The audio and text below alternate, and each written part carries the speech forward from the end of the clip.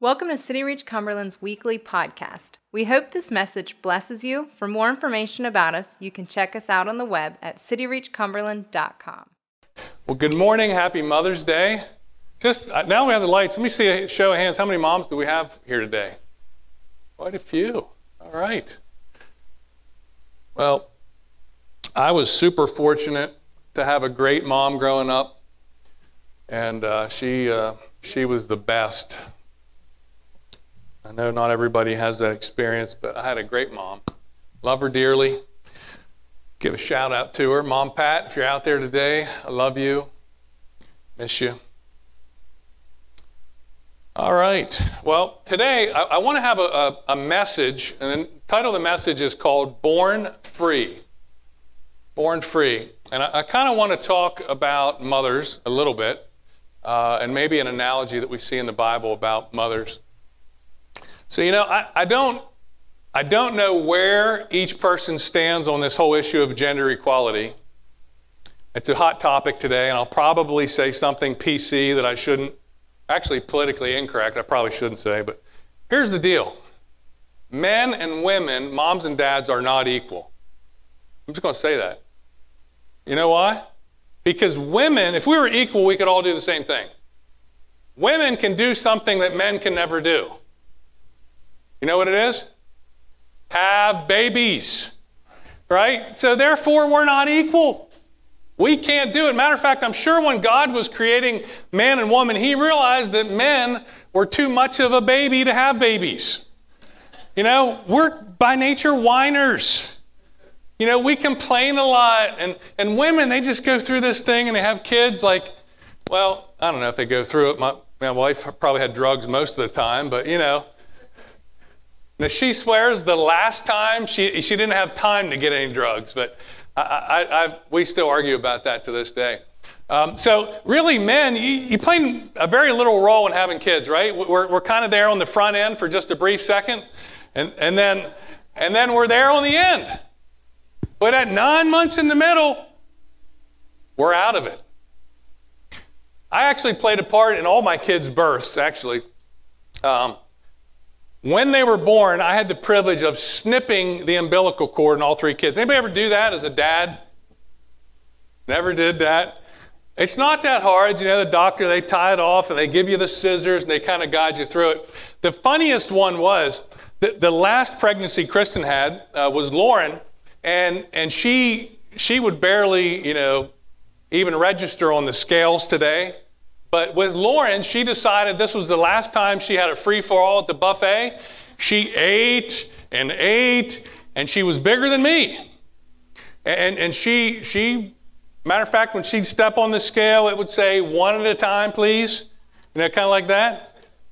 So when we go, I'm only telling you, so when we go in, I go in that last day, Lauren's coming out, the contractions are happening, and the doctor, He was, I'm trying to, and I was a lot bigger. I was probably 30 pounds heavier than, a lot stronger.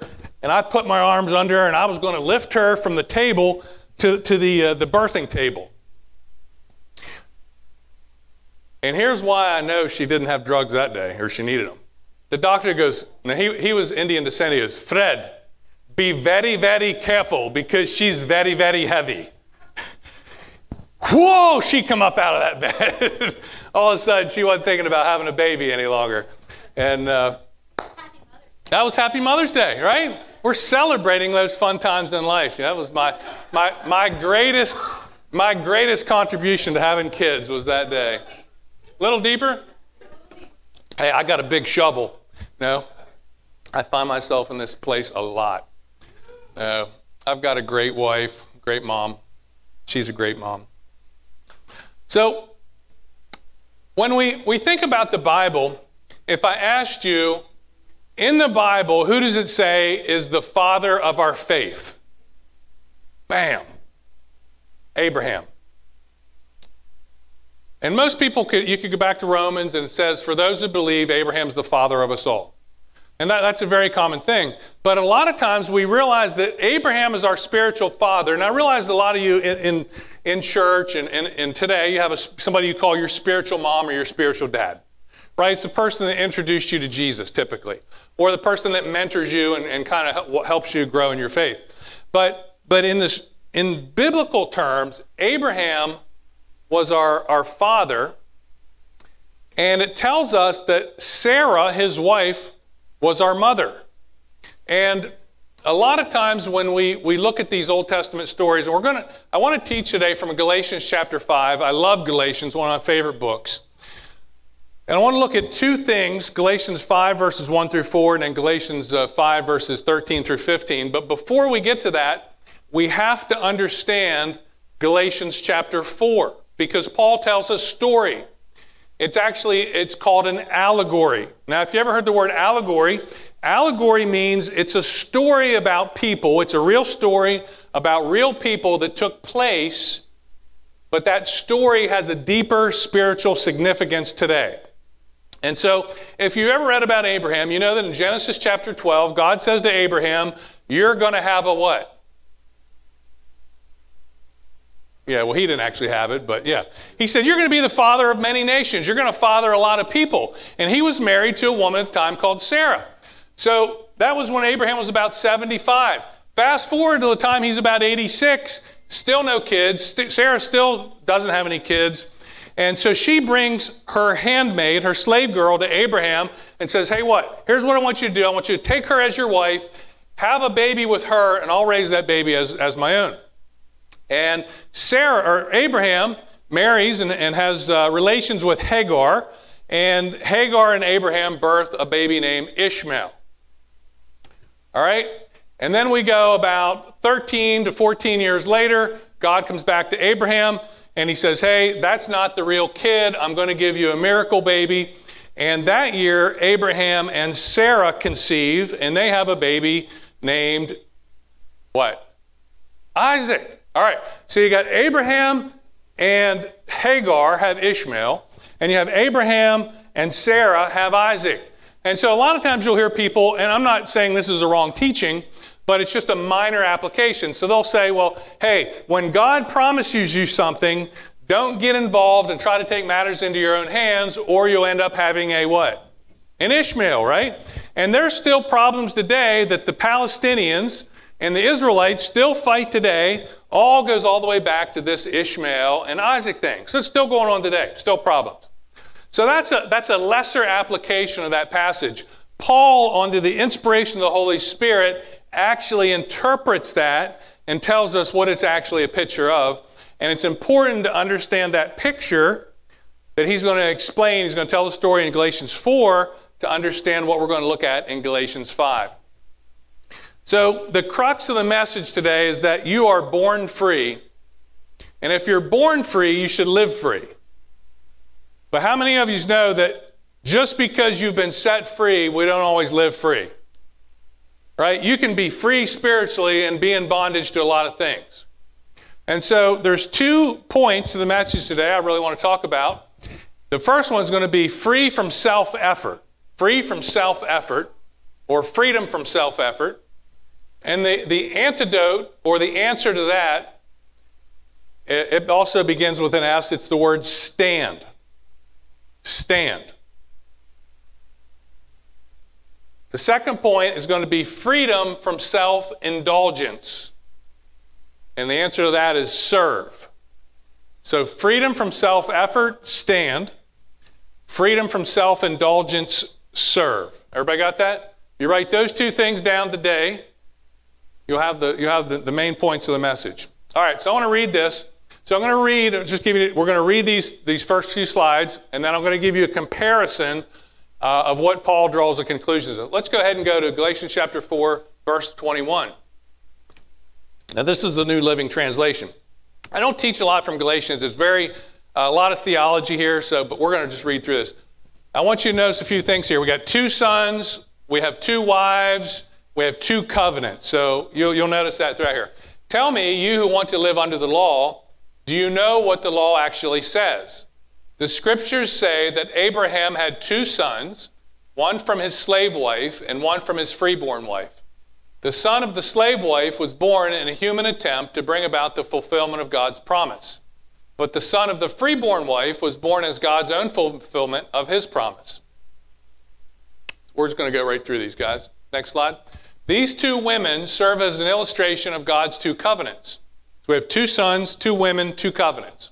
The first woman, Hagar, represents Mount Sinai, where people received the law that enslaved them. And now Jerusalem is just like that Mount Sinai in Arabia, because she and her children live in slavery to the law. So if you think about that for a minute, he's talking about Jerusalem. If you go back to the time that he's writing this, Jerusalem, the city, was still in slavery or in bondage to the Romans. So that city was still in slavery. But the other woman, Sarah, represents the heavenly Jerusalem. She is the free woman, and she is our mother. Next slide. As Isaiah said, now this is the verse I spoke. This is Paul's rendition of Isaiah 54:1. It says, "Rejoice, O childless woman, you who have never given birth. Break into a joyful shout, you who have never been in labor. For the desolate woman now has more children than the woman who lives with her husband. And you, dear brothers and sisters, are children of the promise, just like Isaac. But you are now being persecuted by those who want to keep the law. Want you to keep the law, just as Ishmael, the child born by human effort, persecuted Isaac, the child born by the power of the Spirit." But what do the scriptures say about that? "Get rid of the slave and her son, for the son of the slave woman will not share the inheritance with the free woman's son. So go back one. So dear brothers and sisters, we are not children of the slave woman, we are children of the free woman." Say that. I am a child of the free woman. All right, so we got two mamas here, right? So my buddy Andrew Roman, if you've known Andrew for a while, he sent me a little birthday message this week, very encouraging. He is, "Hey, my brother from another mother," right? So that's a good thing, right? Everybody wants somebody to call, "Hey, that's my brother from another mother." That's a good thing. It means we're bros, we have different moms, but hey, we connect like brothers. That's good in the world. That's bad spiritually speaking.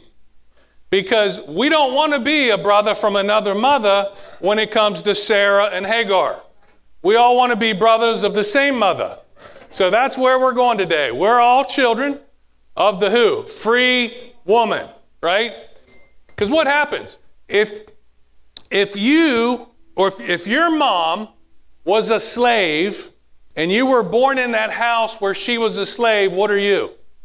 A slave. If a slave person births a baby, that baby is born a slave. If mom is free and mom has a baby, that baby's what? Free. And so Paul says, I'm going to look back at this story, and it's actually not a story about messing up what God's trying to do, although it is kind of, but there's a bigger picture than that. There's something bigger at play here. And it's really a picture between law and grace. So if you know anything about the Galatians were, it's a group of churches in Galatia that got saved. They lived and partied and did all kinds of stuff and got saved. And then all these Jewish people came in and tried to impose the old Jewish law on them and tried to drag them back under the law. And they were confused. And so Paul writes this letter to really clear up a lot of this confusion.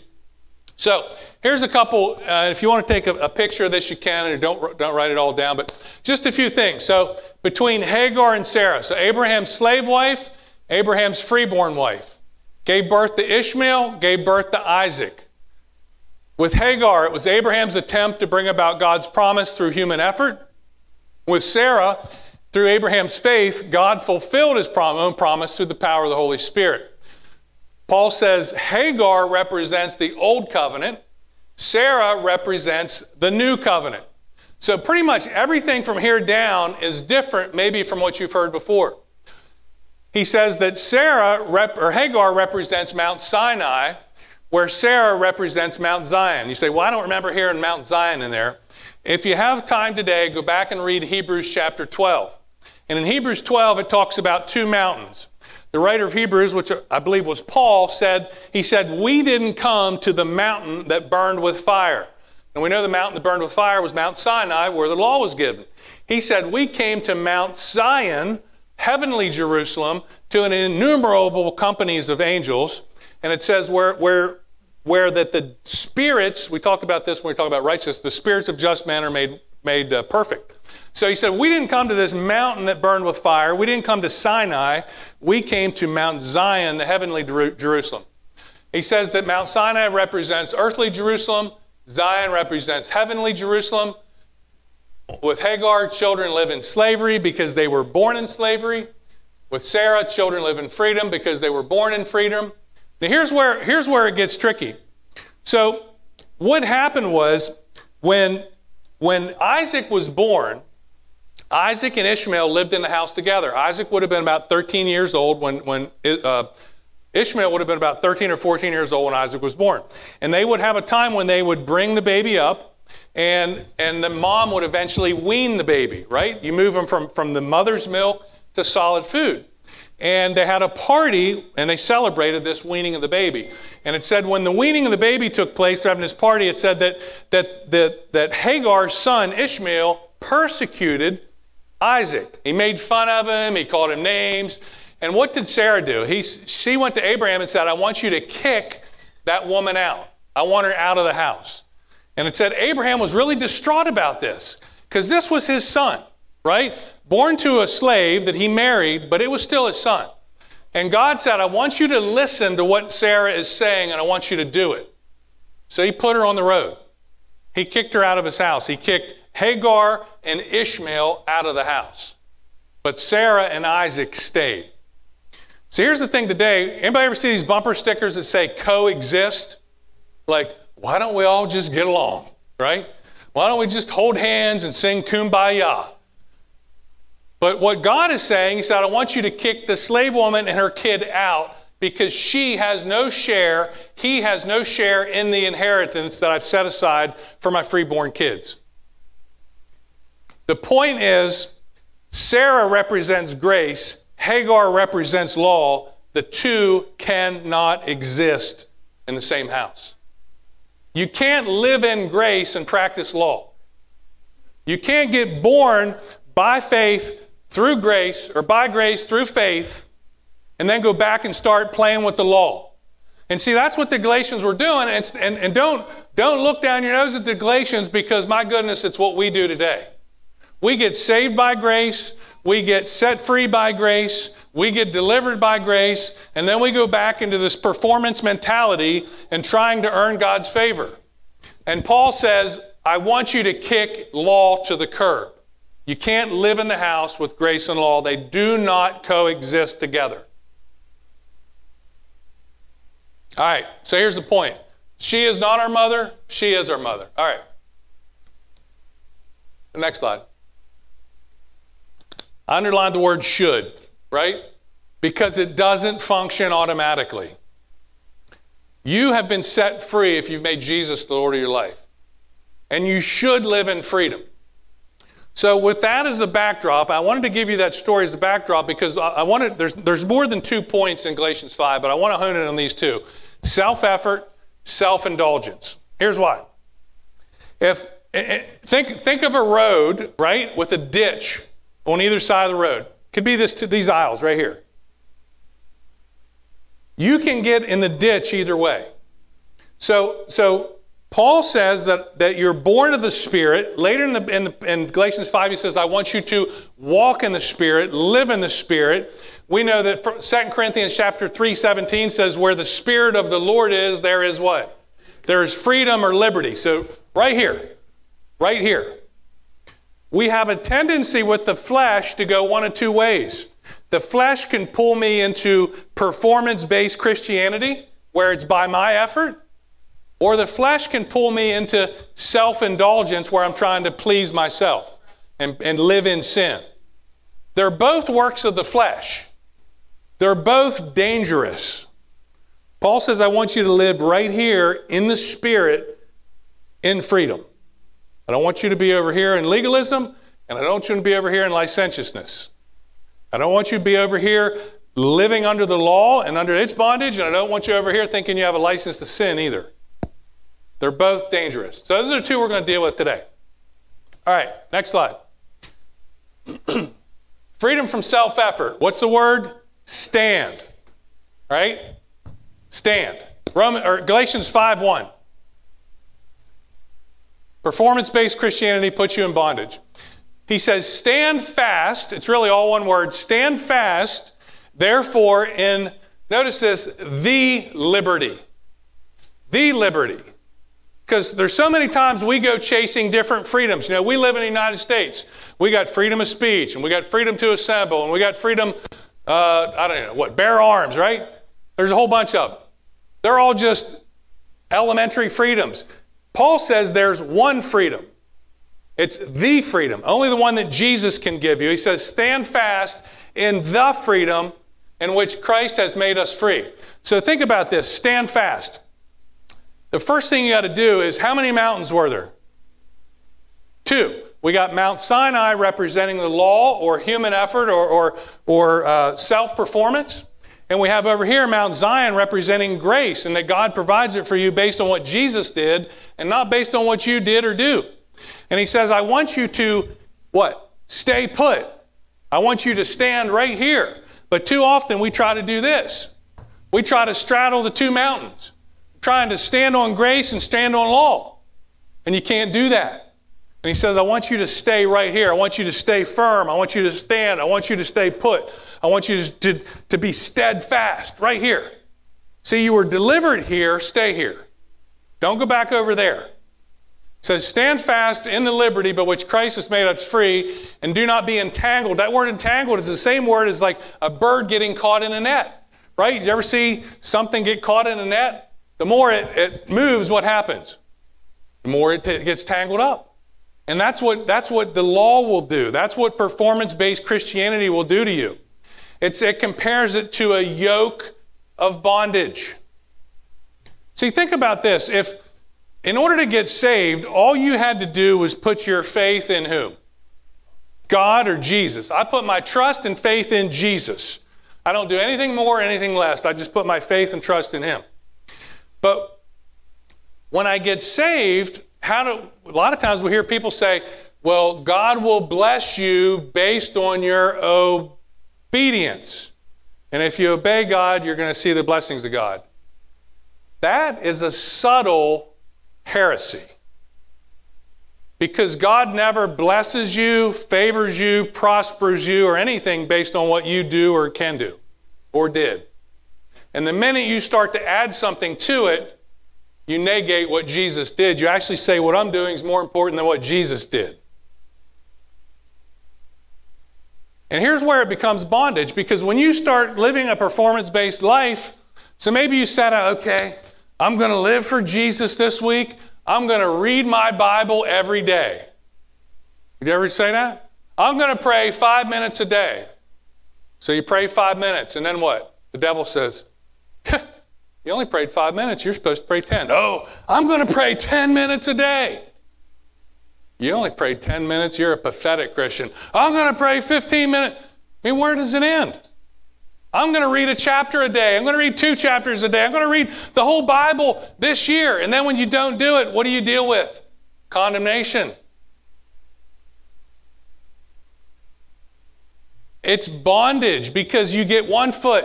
Anybody remember the story about Uncle Remus's tar baby? It's like this. It's just like every time you put your foot in, you get stuck deeper and deeper and deeper. You just can't get out, because where does it end? That's what the law does. He compares it to a yoke of bondage. You think of a yoke is something they would put on oxen, right? It was an animal that was meant to do work or service. And he says the law is like a heavy yoke around your neck. But listen to the yoke of grace. Look what Jesus says in Matthew chapter 11, verses 28 through 30. Compare the yoke of the law to this. Come unto me, all you who labor and are heavy laden, and I will give you rest. Take my yoke upon you and learn from me, for I am gentle and lowly in heart, and you will find rest for your souls. My yoke is easy and my burden is light. I highlighted 2 things there. The first thing Jesus says, he says, all you who labor and are heavy laden, come to me and I'll do what? He says, I will give you rest. The second one says what? You will find rest for your souls. 2 different things. A lot of times we just jumble it all up in one. So I really see the difference here, one being salvation, the second one being living a life of grace in the Lord. Think about this. Jesus says, all you who labor and are heavy laden, come to me and I will give you rest. Jesus says, hey, bring your stuff to me, bring your issues to me, bring your sin to me, bring whatever to me, and I will give you rest. You don't have to do anything, just bring it to me. Then he says, now, after you bring him your stuff, now he says, take my yoke on you. Put my yoke on you and do what? Learn. Learn. So this doesn't function automatically. The first one, bring your stuff, I'll give you rest. The second one, put my yoke of grace on you and learn from me, and you will find what? Rest for your soul. Your soul is your emotion. Your soul is your thinker, your chooser, your feeler. So here's what it is. When you're wrapped up in legalism, it wears on you in here. You're like constantly thinking, did I do enough? Did I give enough? Did I serve enough? Did I go enough? Did I? But Jesus says when you take the yoke of grace and learn from him, the Message translation says, learn my unforced rhythms of grace. And you learn that. You learn that from him. And then you find a different rest. Then you find how to rest in him. See, he gives you the rest the day you come to him, but then we learn how to walk in that. It's a different thing.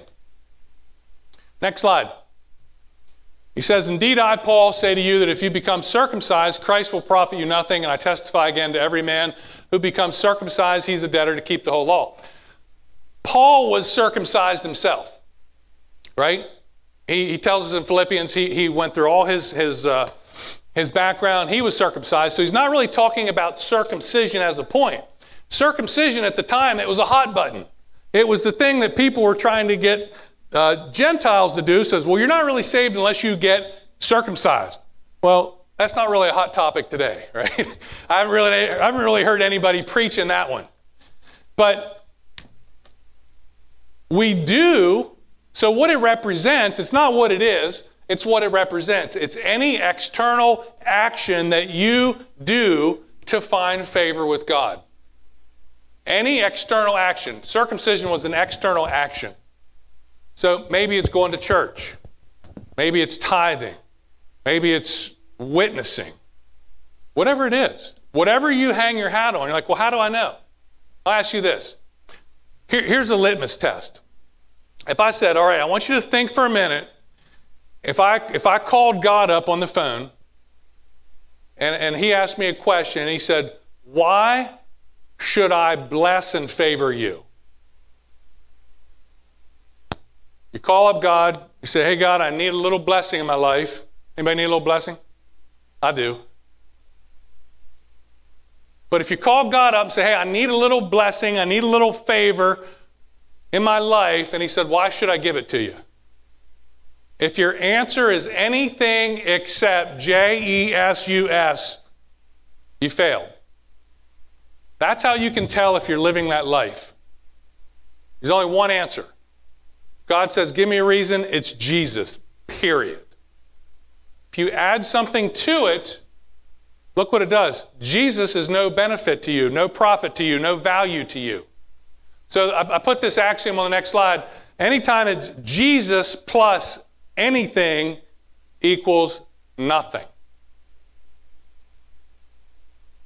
So we always think addition. When you add something, it becomes more. Actually, in the spiritual realm, when you add to what Jesus did, it becomes less. He says, well, if you try to do things to merit God's favor, Jesus actually becomes of no benefit to you, of nothing. So Jesus plus anything equals nothing. Jesus plus nothing equals everything. All right, next slide. It says you've become estranged from Christ. You who seek to be justified by the law, you have fallen from grace. Let me explain this real quick. If you hear somebody that they fell from grace, what do we think of? They committed some moral failure, right? Oh, did you see that pastor? He had a fall from grace. You see, that's not falling from grace. That's not falling from grace. He says, you who have become estranged from Christ, you who attempt to be justified by the law or be found right with God by the law, you have fallen from grace. Falling from grace is actually going back under the law. See, if you fall into sin, you actually fall into grace. But when you fall into legalism, you fall from grace. Completely opposite of what we would think. It says you've become estranged. Maybe you think of that word, maybe some of you have an estranged spouse. Estranged means that you are still married, but what? Separated. Not living together, but you're still married. So this doesn't mean that you lose your salvation. You're still married to Jesus, but you're just living in the wrong address. You're living outside of the place where his favor and abundance and blessing can be poured out on you by choice. You've estranged yourself from him. And it says you've fallen from grace. If I fall from grace, guess what you can't fall from? I was talking to some salespeople this week, and this came up. The guy that was on the bottom of the list, you can't fall from the floor. Right? I was like, you don't have far to go. You're already at the bottom. Right? You can't fall from the floor. You can only fall from what? A higher position. Grace is a higher position than the law. You can't fall from the law. You can only fall from grace. See, think of it like this. Mount Zion, grace is here. Mount Sinai, law is here. And you can only fall down to it by walking back into that way of thinking. So Paul says, I want you to do what? Stand. Stand. Stay here. You were saved by grace through faith. You live your life as a Christian by grace through faith. Same way. Stay right here. Don't get drugged back on that other side. All right, last one. Next slide. Freedom from self-indulgence. The answer is what? Serve. So here's what happens a lot of times. People say, wow, you mean to tell me that God will bless me, favor me, prosper me, all that good stuff apart from anything I do? That's true. That's awesome. You know why? Because I love to sin. God loves to forgive. I'll do what I do best, and he can do what he do best, and it'll be a match made in heaven. No, that's not it. Right? But that's what some people think. Well, just because if God forgives me of all my sin, and God loves me and blesses me and favors me independent of me, I'll just go over to this ditch and I'll live right here. See, it's just another ditch. That one's self-effort to get God's blessing. This one is self-indulgence because I think it doesn't matter. It does matter. It really matters. See, freedom from sin is not freedom to sin.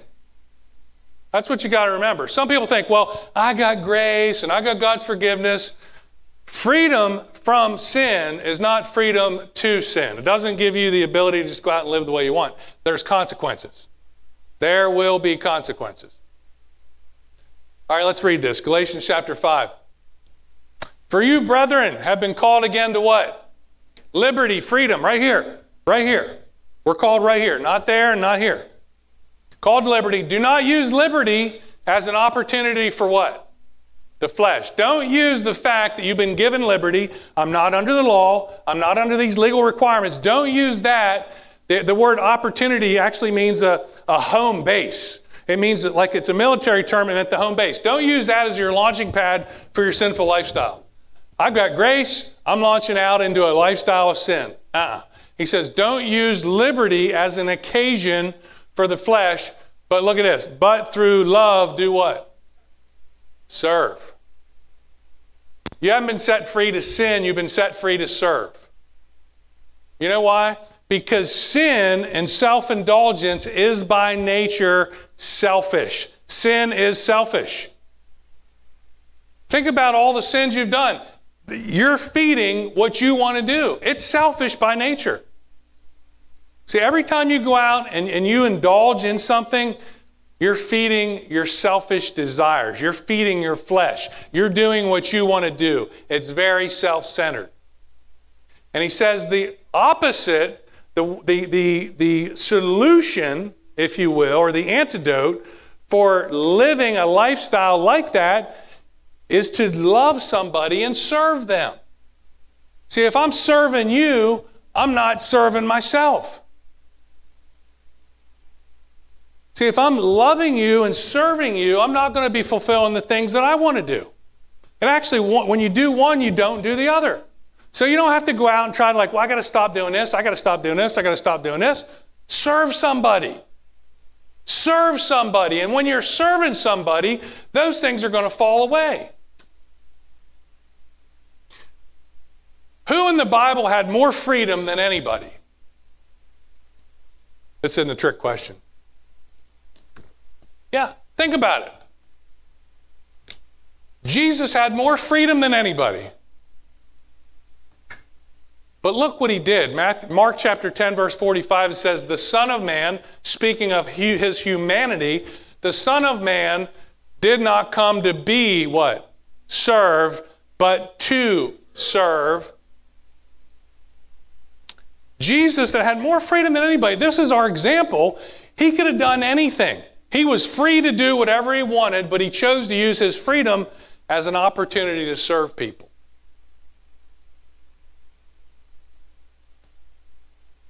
Next slide.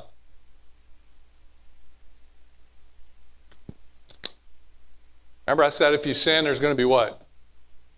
There's consequences to your actions. Paul says this, he says, all the laws fulfilled in one word, even this, you shall love your neighbor as yourself, but, get the but out of the way, right? There's a but here. But if you bite and devour one another, beware lest you be consumed by one another. See, the flesh wants to, I'm going to gossip about him. The flesh wants to, I'm going to get back what he took from me.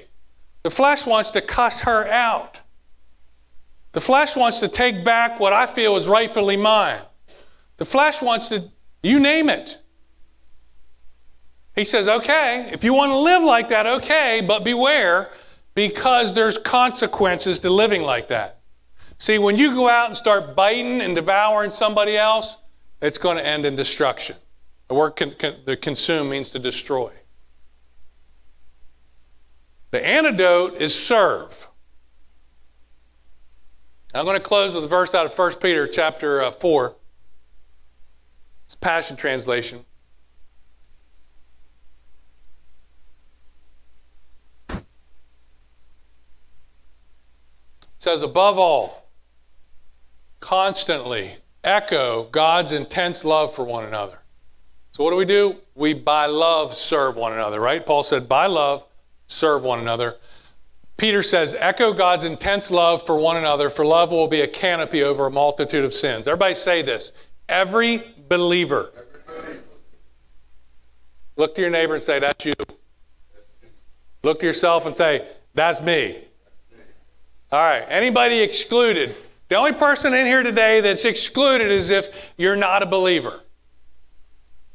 So if you've never made Jesus the Lord of your life, this does not pertain to you. Now we can show you and lead you to meet Jesus. That's easy. But this is for believers. And it's for how many believers? Every, all. Nobody's exempt from this. He says every believer has received what? Grace gifts. Use them to serve one another as what? Faithful stewards of the many-colored tapestry of God's grace. You have received a grace gift. Say that. I've received a grace gift. I've received a grace gift. Now, when God entrusts you with something, He doesn't give it to you to bury it like the bad steward did. Right? You think of the parable of the talents or the parable of the minas. There was always the one guy that went and buried the stuff.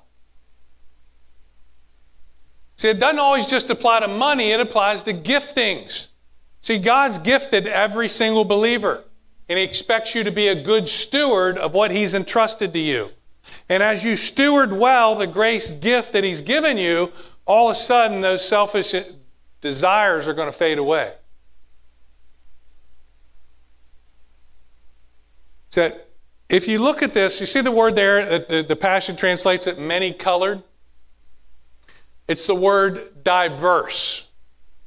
diverse, multifaceted is another translation. I love to compare this verse. So we have multifaceted, multicolored grace that each one of us have, right? In James chapter 1, it says, "My brethren, count it all joy when you fall into" what? Diverse temptations. Same word. So there's multifaceted temptations, but there's also multifaceted grace. And God has entrusted you with a particular grace to be used to help in somebody else's temptation. Diverse temptations, diverse grace. Multifaceted temptations, multifaceted grace. See, the thing that you've been delivered from gives you an anointing to help other people that are dealing with the same thing. And so if I want somebody to pray for somebody that's dealing with addiction, I'm going to find me somebody that's been delivered of addiction because they've got a grace gift that I don't have.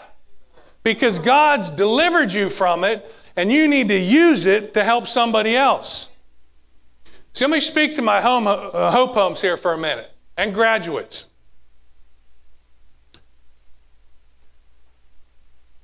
I can't back this up numerically, but I think I'm pretty accurate. Most of the people who come through our home and graduate and have maybe a little measure of success, they typically fall back into bondage because they didn't find a ministry. Do you think there's a correlation there? That God says the answer to self-indulgence is serving somebody. The word means minister to.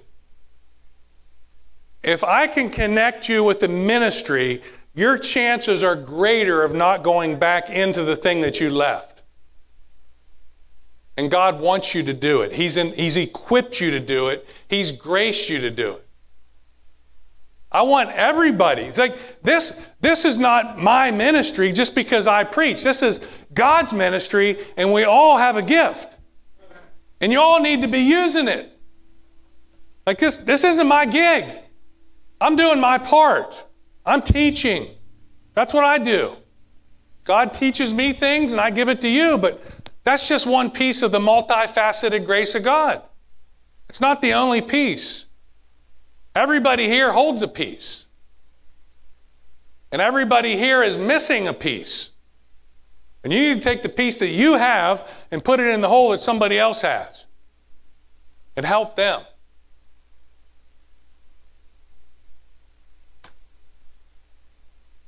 Do you have a whole nother enlightenment on what freedom is? Right? Freedom's more than just, man, I'm out of jail. I'm going to do what I want to do. See, you ever met somebody that spent a long time in jail, 10, 20 years, and then they come out into the regular world and they can't assimilate? Very true in the spiritual realm too. People get delivered of bondage into freedom and they can't live there because they only know this. And then they just naturally go back to it. But Paul says when you do that, you void everything that Jesus did. Why would you? Two things. Stand. Right? What are we going to do? Stand. When I want to serve the flesh, what am I going to do? Serve somebody else. All right, hope you got something today. Let's stand up. I want to pray for you.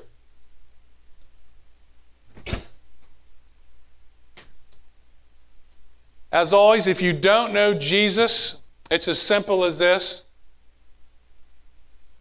Jesus, I put my faith and trust in you. I believe that I am a sinner, that the penalty of sin is death, that you came to earth to pay the penalty for me. You died, you bore my sin, you suffered, you rose again the third day, and I put my faith and trust in you. And the Bible says you will be saved. You can start your new life with Jesus today just by doing that. Today's message was mainly for believers, people that have been set free. And now that you're free, there's a responsibility not to go back into bondage and to serve somebody, not to serve yourself. So let's just close our eyes. I want to pray for you guys. Anybody here that doesn't know Jesus, just lift your hand. I will pray for you. I won't embarrass you.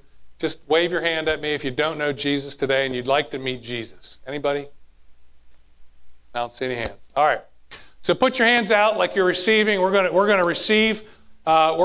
receive these grace gifts that God has for us. Father, I pray right now these two things. One, that we would stay steadfast in grace, that we would stand on the mountain, Lord, that's Mount Zion, that's the new covenant, that we wouldn't be drawn back into a performance mentality.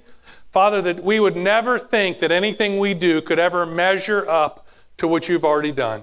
Lord, we receive your work as a finished work by faith right now. Lord, I just pray right now for the flesh, that we would squelch every desire of the flesh, that we would get involved in ministry. Father, I pray that you would just give creative ideas, urges, nudges, words of knowledge, Father, that you would let every person here today know what you've designed them and created them to do, that they would flow in their ministry and be successful at it and deny the flesh in so doing. In Jesus' name, amen. Amen. Hey, God bless you guys. Happy Mother's Day. Have a great day.